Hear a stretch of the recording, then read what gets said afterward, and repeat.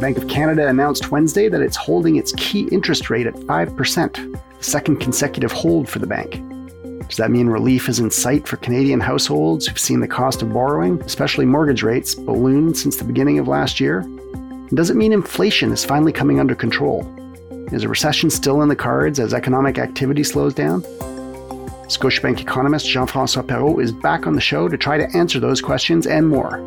He'll talk with Armina Ligaya from the Perspectives team about the Bank of Canada's latest decision and what it means for Canadians. I'm Stephen Maurice, and this is Perspectives. Now, here's Armina Ligaya. Welcome back, JF, as always. Thank you. It's a pleasure to be here. So, the Bank of Canada, as expected, held the rate steady once again. I feel like we've had this conversation a few times.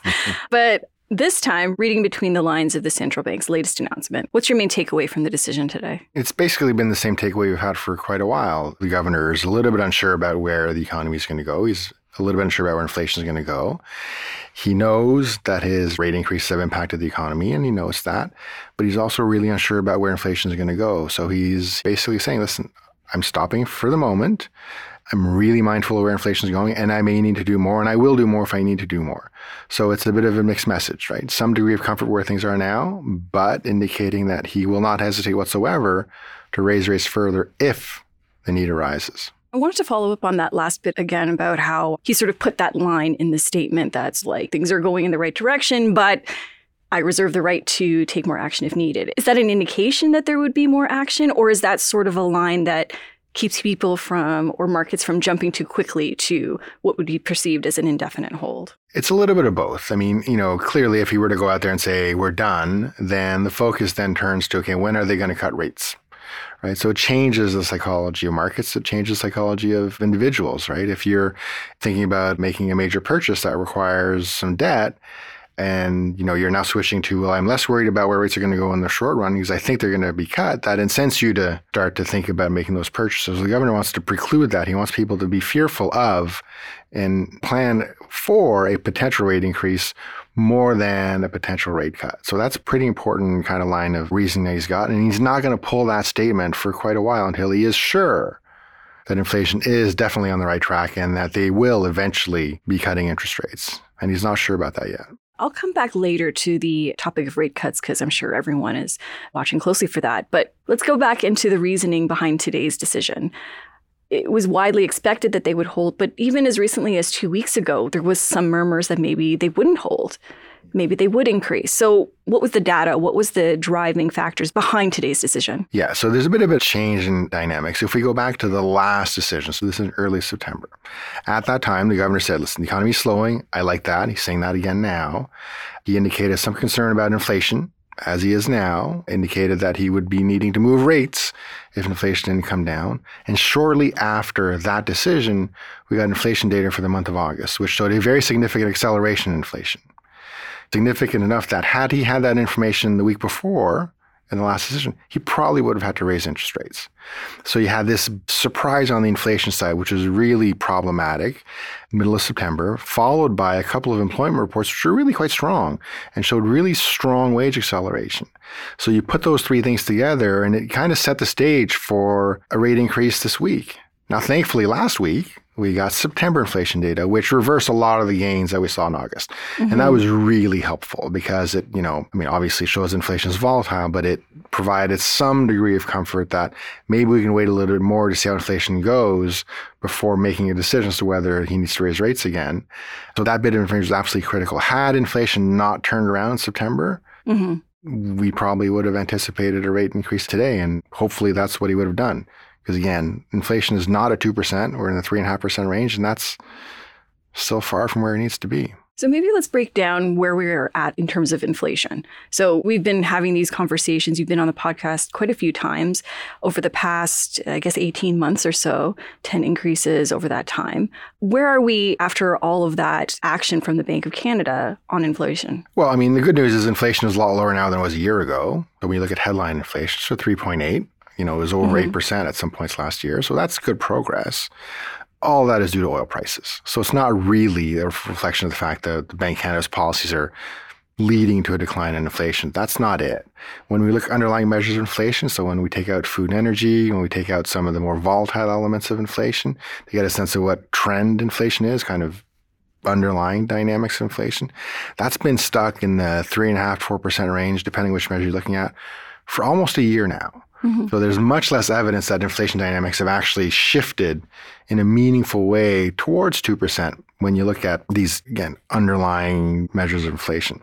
So there's been progress, but not nearly enough for anybody to be comfortable about the inflation situation now, and for anybody to be comfortable enough to say the Bank of Canada is done and they're going to be cutting at the next meeting.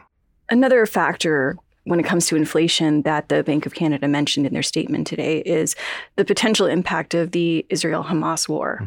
I wanted to get your thoughts on that. How much of a factor is that in this decision or in future decisions? I don't think it's a factor in this decision. I mean, it creates a little bit of uncertainty. But if you game out the Israel-Hamas war, the concern, apart from obviously the human cost, which is horrible, the concern is that this is a conflict that broadens out into other players in the region, including Iran.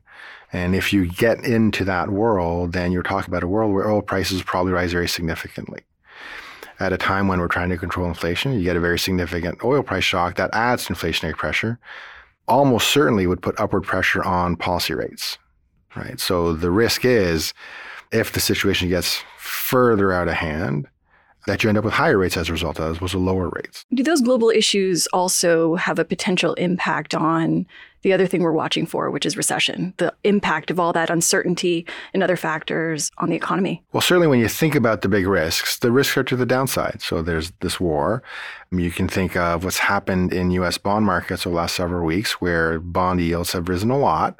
And the governor talked about that today, and which is effectively an increase in the cost of financing. So a bit of an additional monetary tightening.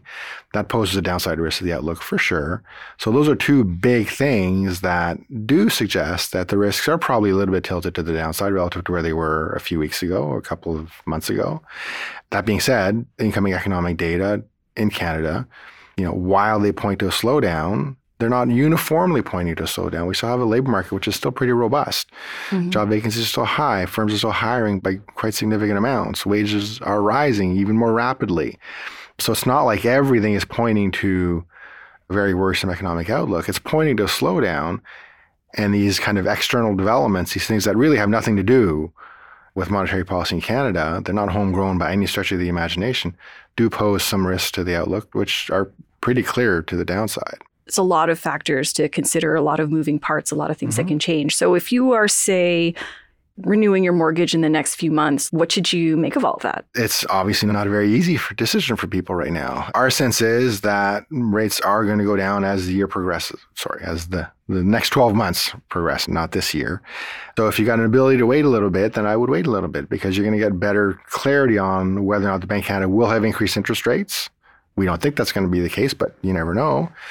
So it's very much an environment where I think homeowners and mortgage owners have to be aware of the fact that there is a risk that rates go up further. So that might mean, if you take a variable rate mortgage now, that you might pay a little bit more in the next few months if that's what you do.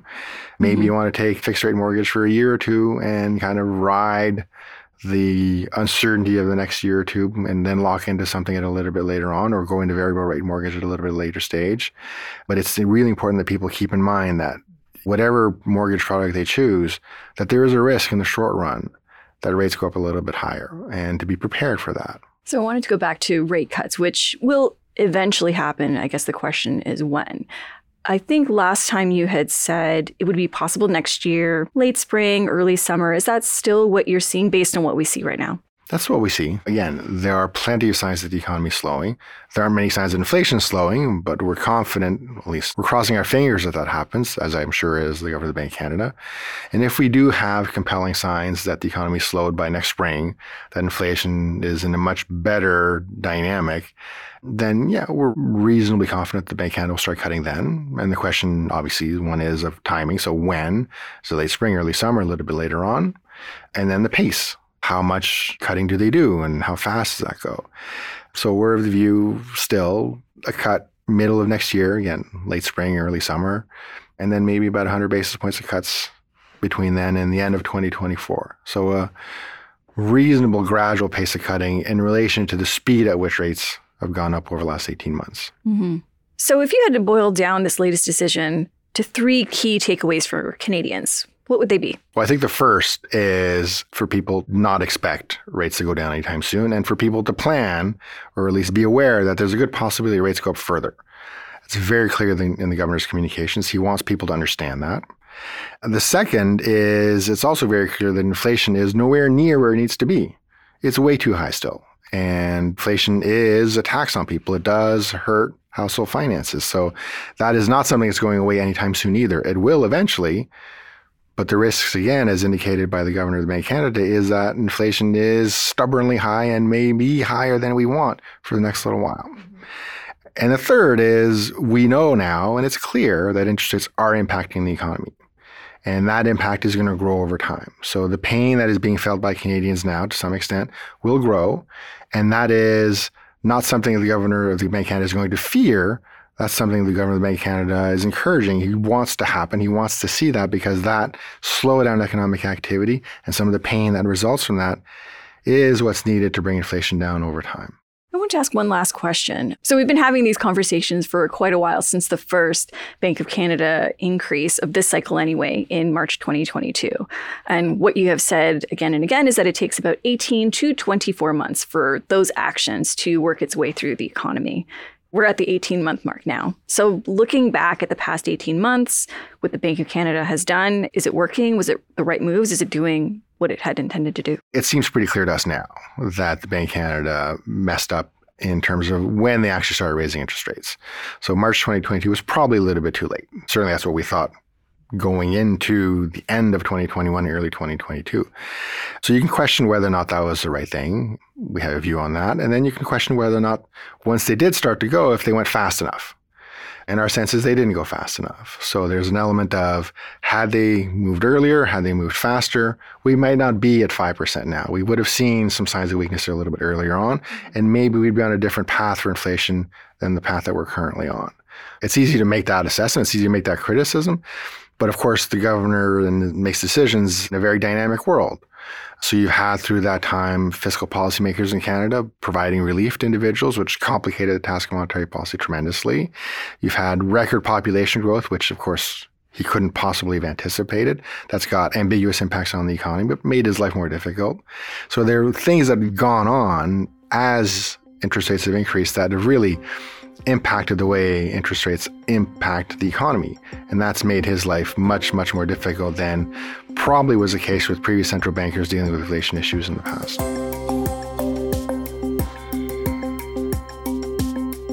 Jeff, thanks so much for joining us. Thanks for having me. I've been speaking with Jean-François Perrault, the chief economist at Scotiabank.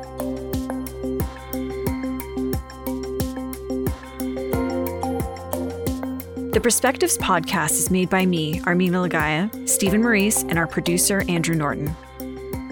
For a transcript of this episode, visit our website, scotiabank.com/perspectives. We'll see you next time.